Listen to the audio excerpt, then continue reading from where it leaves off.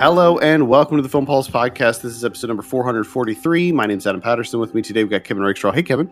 Hey, hi. This week on the show, we'll be taking a look at the folk horror film You Won't Be Alone. We'll also be going over some we're watching on the watch list and talking about what's coming out in theaters, VOD, and Blu-ray. Thank you so much for joining us this week. Please remember to review us on iTunes if you get a moment. With that, I think we can just go straight into our review. Not really much in the way of housekeeping. New Saved by the 90s did drop last week, so if you haven't yet, check that out. We talk about adventure movies. You Won't Be Alone. This is written and directed by Goran Stolevski. I have a synopsis here. In an isolated mountain village in 19th century Macedonia, a young woman is kidnapped and then transformed into a witch by an ancient spirit. Kevin, we'll start with you. What were your initial impressions of You Won't Be Alone? I think it's the same as probably everyone, is that this looks beautiful. The landscapes, the cinematography, so much of it is just incredible visually. My goodness. You also have a lot of what I thought were pretty impressive effects. And that's it. That's it. Mm-hmm. I found this to be very, very empty. Yep. And long for that reason. Oh yeah. And just a lot of just Malick type stuff going on. Mostly the thing that got me, which is pretty much the thing that I have a lot of issues with in Malick's own movies, is that like the voiceover. It is so grating in this movie. The fact that it's like, first of all, sometimes it sounds like the woman narrating is like eating the microphone. It's like in her mouth when she's talking. It is so like, it's too much. She's too close to the mic.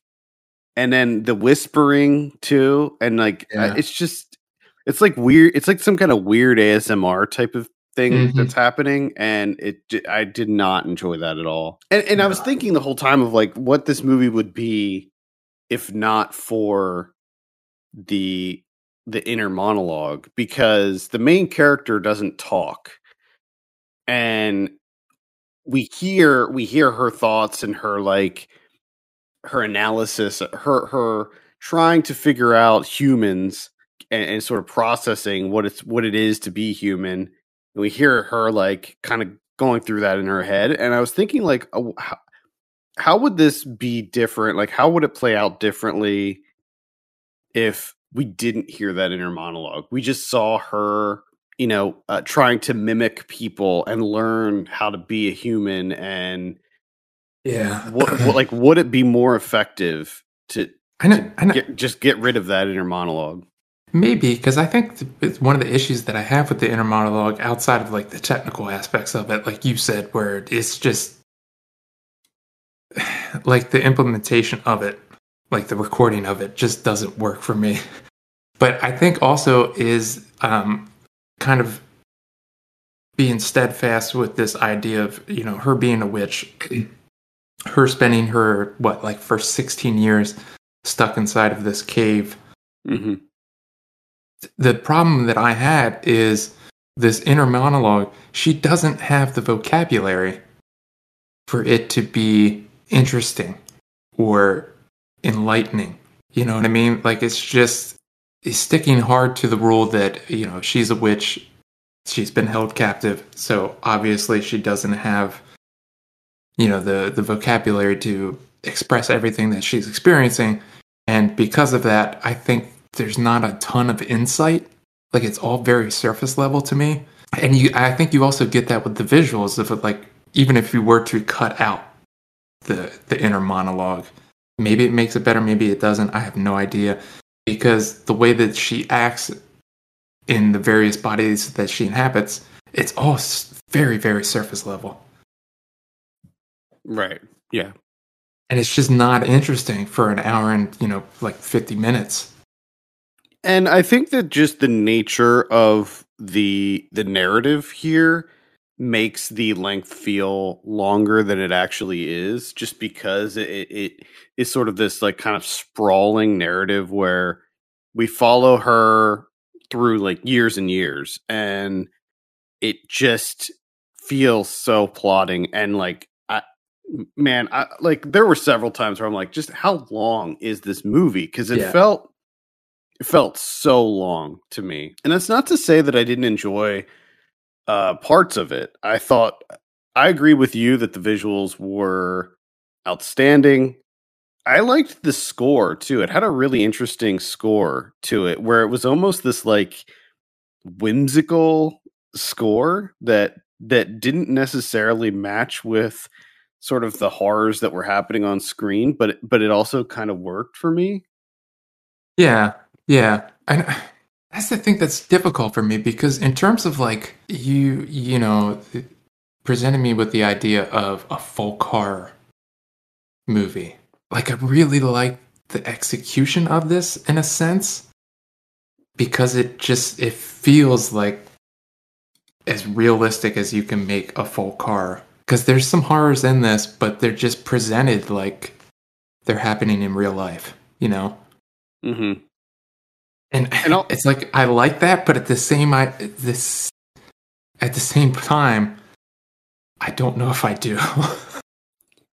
It's just difficult to critique for me. Yeah, it's a tough one because I think that it does have a lot going for it. I think that the performances across the board are quite good. You have a really kind of eclectic cast in here that is from like all backgrounds. Like Numi Rapace is in here, and Alice Englert, she's Australian, so you have like Australian, French, Swedish, all different walks of life in this movie, which is a movie that takes place in Macedonia, and is the dialogue is in Macedonian, so kind of a cool like international picture in a lot of ways. And so yeah, I thought that the performances were quite good as well. And I will also mirror your comment about the effects work. I thought that was quite good as well.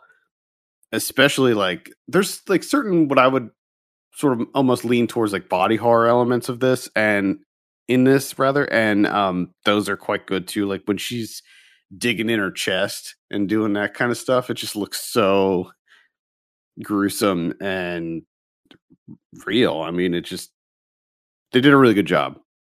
It's a very dirty movie. Like there's just lots of fluids and mud and like just gross shit going on all throughout this movie. Yes. And I thought that all that was very effective. Lots of blood in this too. So I think that a lot of it is kind of disturbing. I liked what they did with like the witch, like her like fingernails and like that one claw thing that comes out of her palm. Yeah, she's got like a dew claw thing going Yeah. on. And I think maybe it comes down to that too. Is that the voiceover, the voiceover coupled with, to me, is like a lack of insight. It's just, it never felt profound to me in any way, like her discovering humanity and learning about humanity across, spanning across these years.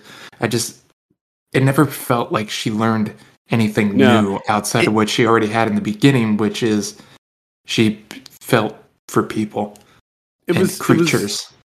It was almost like she was just mimicking them. Like she was learning.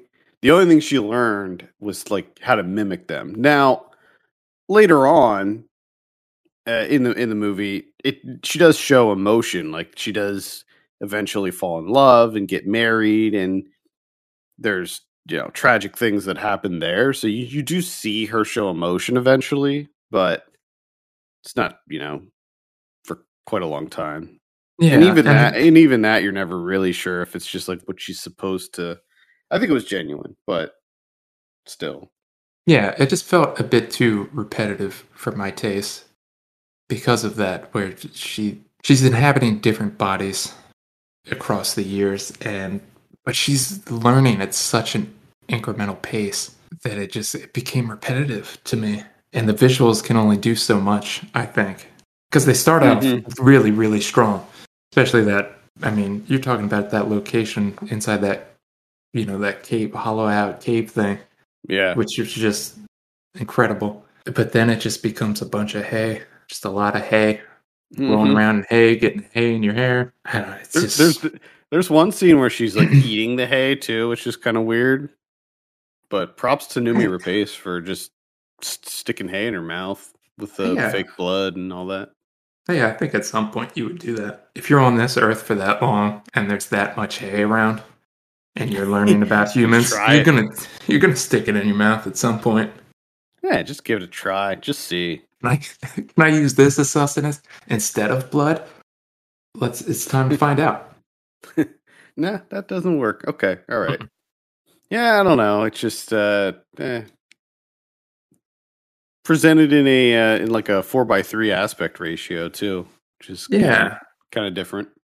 Not sure why, but I don't know. I really like this idea of a folk horror not really presented in a horror film framing. You know what I mean? Like, there's not jump scares. They're not trying to like build tension and set up scares and that type of thing. It's just like, the stories that you would hear in a village just played out in realism, really, which is a really interesting idea. And I thought for the most part they do it very well visually. It's just the substance of it just felt hollow to me. Yeah, I agree. Like, this isn't one that I would be clamoring to see again. Like, I don't think I could do it again. But it's tough because I think it does have a lot going for it. But yeah, and at the same time, I could see it if someone was to say, "Hey, what type of like folk horror films would you suggest?" I would probably throw this out there, even though I'm not high on it. I'd be like, "This is this is an example of something different." Yeah. It's a tough one. I think it's definitely a tough one to sort of give a score to. But I also think that I'm a little bit folk horrored out. And I think that definitely affects how I feel about it a little bit. Like, I feel like we've just been getting this never ending onslaught of folk horror recently, and I'm just kind of done with it for now. Like, I'm ready to move on to something else. I don't know. I mean, I am and I'm not.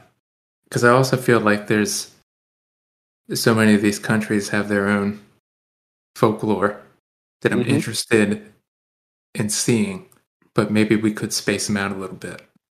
Yeah, just break up the monotony a little bit here, guys. Come on. All right. Anything else you want to add about You Won't Be Alone before we give it a score? Nah, I think I'm good. Forgettable title too. Bad title. Yes. Sorry, it's a bad title. No, you should have called this Wolf-Eatress. Wolf-Eatress. That would have got people's attention. I wouldn't have forgot that title. No. All right, Kevin, what are you going to give it out of 10? Oh, man. It's like a 6. I'm at like a 5.5. 5.5 on this one. All right, let's move on. Talk about some of what we're watching. Oh, by the way, that movie is available on VOD right now, so you can check it out on VOD. Let's move on. Talk about some of what we've been watching. I believe it is my turn this week, and I actually saw some stuff, unlike last week. I'll start off with Everything Everywhere All at Once. Oh, this is, I'm sure that you're all quite aware of this. Directed by Daniels. I loved it. Probably one of my favorite movies of the year. I mean, this might be number one. As of right now, this is number one. It is just, it's hitting on all levels. It is a movie that I think speaks directly to me. I loved it. The action is awesome. The editing in this movie is on another level because everything in this movie is so fast and there's so much going on in this movie. And it's just so kinetic. And I can't imagine what a daunting task it must have been to edit this movie. because there's just, I mean, there's like layers on top of layers on top of layers, and there's like the way that she jumps between the different like multiverses or the different realities. It's so fast the way that she hops through them, and it's like in an instant she's somewhere else. And I mean, it's so good. It's so well made. I love Michelle Yeoh in this. Everybody is awesome. It's a feel good movie. Like by the end, you're just feeling great. I think that this is the type of movie where you just have a smile on your face the entire time. It's funny. It's got awesome action scenes in it. Like the fight scenes are incredible. It's weird. It embraces that it's weird and absurd. I mean, there's a whole universe in this where everybody has hot dog fingers. And that's just it. It's just like regular, it's like regular reality, except everybody has hot dog fingers. Incredible. And it's such a cool mechanic where she has this device that allows her to access all of the different versions of herself throughout the multiverse. So, and then she can utilize the skills that the other versions of her have. Like one version of her is a sign spinner, so she can use that and like tap into that skill. One of her other versions is like a hibachi chef. She can tap into that skill. And one version of her is basically Michelle Yeoh, which is kind of interesting. And it's I can't recommend it highly enough. It is playing at theaters right now. I imagine that it'll be on VOD before long. But yes, Everything Everywhere All at Once. Absolutely check it out. Yeah, I'm so excited for this. I would also like to point out that the film's editor hasn't done a ton of stuff. I mean, they did do the Death of Dick Long, the one half Daniels movie. I guess that's a Daniel movie. But they also did the editing for You Cannot Kill David Arquette. Oh, okay. Which is I just find interesting for some reason. I'm not sure why, but I do. I mean, I don't really remember the editing in that movie I don't specifically, but I liked the movie a lot. Interesting is last time we recorded, you didn't watch anything, and I watched a bunch of stuff. This time, I didn't watch anything, so I got nothing. I just started a bunch of TV, and that's it. Okay. All right. Well, I got a couple other things I can mention here. Choose or Die is another one that I saw, which is directed by Toby Meekins. This is a Netflix horror movie that came out last week. It's bad. I don't have a lot to say about it. It's basically about two friends who find this old PC game, and discover that there was like a $125,000 prize for anybody who could beat the game, and it seemed to be unclaimed. Now, how they knew that it was claimed or not, I don't know. Like they called a number, and I guess they just kind of thought that it was unclaimed. But turns out, if you try to play the game, it's like a text adventure type of game, but it alters reality, and it forces you to make a decision between two different things, and both are horrible. And if you don't make a choice, as the title suggests, you die. It kills you. It's very poorly acted. It's very poorly written. It is not that interesting as far as like the stuff that happens. Like it starts off kind of crazy, but it just doesn't really go anywhere very compelling. And for some reason, Eddie Marsan is in this, and I don't know why, but he's in there. Can't recommend it. Huh. It's not good. It's not good. Another one that didn't work for me is Ambulance. This is the Michael Bay movie. This is out on VOD now. The one reason that I wanted to see this, I'll always give a Michael Bay movie a shot. I don't like Michael Bay as a director, but I think that some of his movies are just so over the top and ridiculous that they're entertaining. And I kind of like the fact that Michael Bay is just so full of himself that he seems like the most narcissistic director in the world. I don't know if that's true or not, but it just seems like it with his movies. Yeah. And in fact, in Ambulance, he references two of his other movies. He references Bad Boys and he references The Rock directly, like naming, like title dropping them in this, which is kind of funny. So this is about, it's like a heist movie. It's about these two brothers who rob a bank and shit goes sideways and they end up hijacking an ambulance, and there's a shot police officer in the ambulance and an EMT worker, and it plays out sort of like a, I don't know, like a Speed type of thing where basically the whole movie is a car chase. And some parts of it are awesome. Like some of the action scenes in this are incredible. Like, I will give it that. Everything else is garbage. The dialogue is garbage. The writing is garbage. All the characters are complete stereotypes and garbage. Most of the performances are average to middling, but the action scenes are almost make this worth a look. There's one of the things that I think that most people talk about when discussing this movie is the drone shots in it.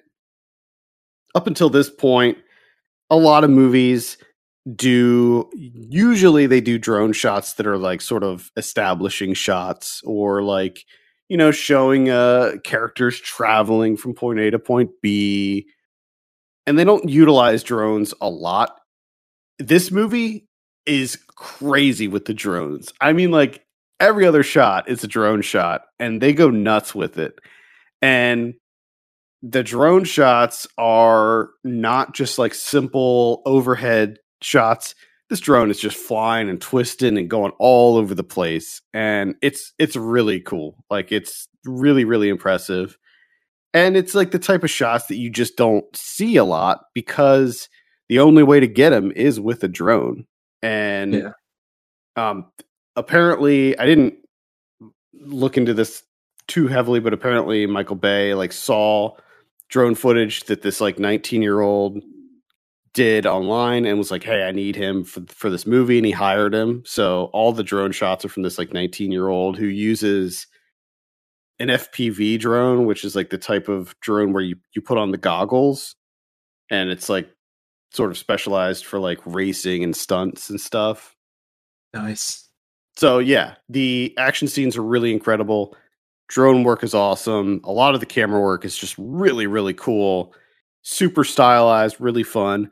But everything else in the movie is formulaic and bad. So yeah, that's kind of where I'm at with Ambulance. Yeah, I am interested in seeing the drone footage from this movie. It's almost, it seems like to me that like I'm more interested in seeing a behind the scenes how they do it. You know what I mean? Like, I want to see how they filmed more so than I actually want to see the movie itself. That's kind of where I'm at with it. Like, if they have, I'm sure that they will be releasing it, because I think it is just, it's almost like, it almost feels like a gimmick with this movie. Like, it's the drone shots like are so prominent and take like such precedent over anything else that I'm sure that they're going to be releasing behind the scenes stuff for this. Cause it's the one thing that is notable about this movie. All right, let's take a look at what we have in theaters this week. There's only one of note, and that's Memory with Liam Neeson. Ooh, what is this? I've never heard of this whatsoever. I never have either. Apparently, he's an expert assassin who... Oh, of course he is. An expert assassin with a reputation for discreet precision. But his mind is fading. His conscience is clear. He's caught in a moral quagmire. Oh, fuck. This is directed by the guy that did Green Lantern and Goldeneye. Oh, actually, we just talked about that guy on Saved by the 90s. Check that out. All right, that's pretty much it for theaters on VOD this week. On the 26th, we have Hostile Territory. It looks like a Civil War movie, maybe? Oh, It's a film by Brian Presley, starring Brian Presley. Oh, It's a rousing Western action adventure. Yeah, wow. Every war has its casualties. Yep. On the 27th, we have 365 Days This Day. That's on Netflix. Also on the 27th, we have Silverton Siege. We also have on Netflix on the 27th, The Mystery of Marilyn Monroe, The Unheard Tapes. On the 28th, on Netflix, we have Bubble. That's a Japanese animated film. After bubbles that broke the laws of gravity rained down upon the world. Huh. Okay. Oh, all right. On the 29th, we have Fortress, Sniper's Eye. That's the much anticipated sequel to the other Fortress that is not related in any way to the classic sci-fi action film 80s one. Was Fortress 80s? Must have been, right? I'm pretty sure. Might have been 90s, but I think it was 80s. This one stars Bruce Willis. Did you hear about Bruce Willis, by the way? I did, yeah, which I guess makes a lot more sense into what's been happening over the last couple of years. Yeah, it's really sad. It is. Also on the 29th, we have The Aviary. That's a Saban Films release. It looks like a, I don't know, maybe a thriller starring Malin Ackerman and Chris Messina. Twisted journey of two women's desperate flee to escape the clutches of Skylight, an insidious cult. Oh boy. You know, like I would be interested in that, but then you see that Saban Films logo and you're just like, oof, I don't know. Yeah. Probably be forgettable. Let's see. Also on the 29th, we have Unplugging, which is a comedy with Matt Walsh and Ava Longoria. Okay. Also on the 29th, we have Crush. That's going to be on Hulu. That is a coming-of-age comedy from the looks of it. And then we also have Rumspringa, which is going to be on Netflix. A Netflix about Rumspringa? Yeah, it's a comedy. Yeah, it's about a guy. It's about an Amish guy who goes on his Rumspringa and finds himself, I guess. The interesting thing about this is this is dropping on Netflix on Friday. I looked it up. The only trailer that's available is the German language one. So Netflix didn't even bother releasing an English language or subtitle trailer for this. That's how little they care about Rumspringa. Incredible. They're out in full force lately. Just a heads up if you wanted an Amish update. Buggies everywhere. Nice. They're traveling. I'd be curious to see or learn how they dealt with the pandemic. Like what their take was on it. Like did they mask up? Did they just ignore it? Like how hard did it hit their communities? Like I'd just be really curious to learn more about that. I mean, the little bit that I saw, they did not mask up. I'm sure they didn't. I mean, it wouldn't make sense that they would. And I'm sure that none of them are vaccinated, but like, did it hit their communities hard? Were they like insulated from it? There's a lot of questions I have about that. Naturally. Yeah. On Blu-ray this week, we got 12 Monkeys coming out in 4K. That's a Arrow release. We got Madman coming out in 4K from 1981. Singing in the Rain's getting a 4K release. We got Schizoid and X-Ray. It's a double pack coming out 4K. That's a limited edition, only 5,000 of those. So pick them up. We got Dracula Sucks from 1978, and this looks like it's like a multi. So this is a limited edition also. 4,000 of these. Oh, it's like is it a porn? Maybe. It says an adult version of Bram Stoker's novel. So maybe it is some kind of porn. That could be anything. You throw the adult tag on there. Well, it I also guess says usually it does. hardcore. It says Oh, hardcore. So well, I think we're whittling it down to what it yeah, could be. yeah. Hard Rock Zombies and Slaughterhouse Rock from 1985 and 88 coming out. That's another double pack. Vinegar Syndrome. Man, I just love what Vinegar Syndrome does. Moonfall is coming out. Is that where the one where the moon falls on Mm-hmm. us? Yes. There's a part of me that wants, because I like the idea of the moon falling on us, and I want to see that presented in cinematic form. But I don't know if I want to sit through that whole thing. I almost watched it this past weekend, but I didn't because it just looks so bad. Yeah, I think I just want to see the sequence of the moon, like the moon's descent and perhaps landing. Or maybe they save the day and somehow make it not fall and touchdown. I mean, on the cover of the Blu-ray, it literally shows the moon smashing into Earth. So, well, see, that's fucking awesome. I'm sorry, that's just great. That's what movies are made for. Yeah, I don't know. Maybe I'll give it a look at some point. I mean, it's going to be shitty, but still, yeah, of course. Who does not want to see the moon fall, descend, and impact against the Earth? I heard it's not even like fun in a bad sort of way, though. So I don't know. Let's see. We have Reform Schoolgirls from 1986. That's a Vinegar Syndrome. Looks like a bunch of other like kind of 70s, 80s style like sort of porn movies are coming out, including Stiff Competition from 1985. There's a film noir box set that's coming out, The Dark Side of Cinema. This is volume 6. Stone from 1974 coming out. Twisting the Knife, 4 films by Claude Chabrol. That's going to be an Arrow release. Nice. I'm not even sure who this director is. What, Chabrol? Yeah. Oh, he's done some good stuff. Good stuff. What has he done? He's one of the the French New Wave. Yeah. I see. But he did more of like thriller types. Not all thriller types, but he's done a couple. He's done a handful of them. Yeah, it looks like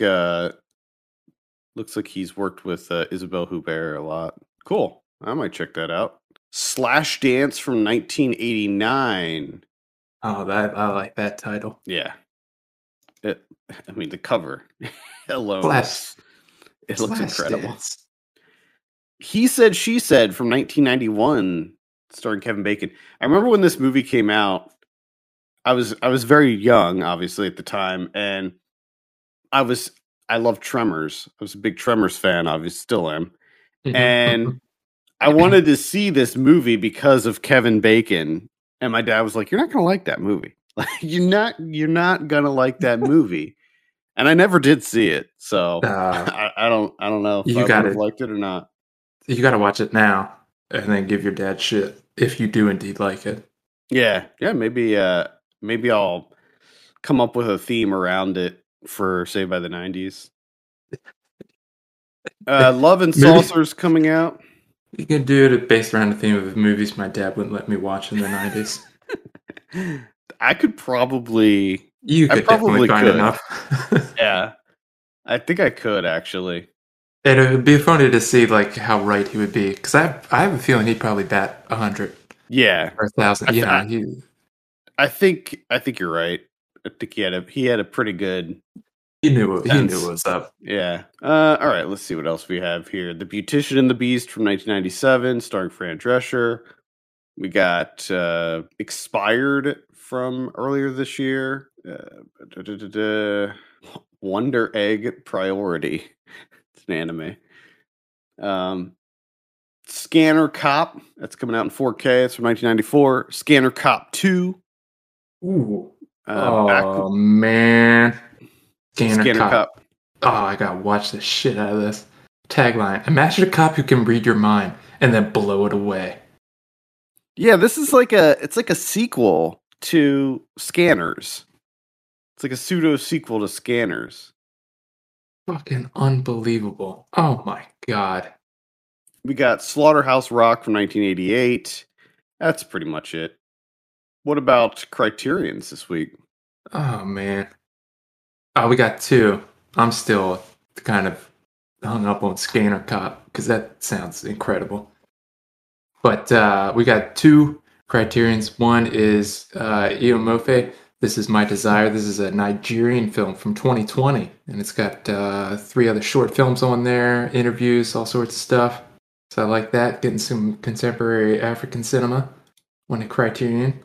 That's good. And then Round Midnight from 1986, Nice. which is Bertrand Tavernier doing a love letter to bebop and jazz. Dexter Gordon. Nice. Oh, I don't know why I have not seen that yet. Gotta put that on the list. All right, cool. I think that's going to do it for this week. Thank you so much for listening. You can send us your questions and topics to podcast@filmpulse.net. You can follow us on Twitter @FilmPulseNet, @FilmPulseKevin. And if you have a minute, consider reviewing us on iTunes. That would be very much appreciated. For Kevin Rakestraw, my name's Adam Patterson. We'll see you next week.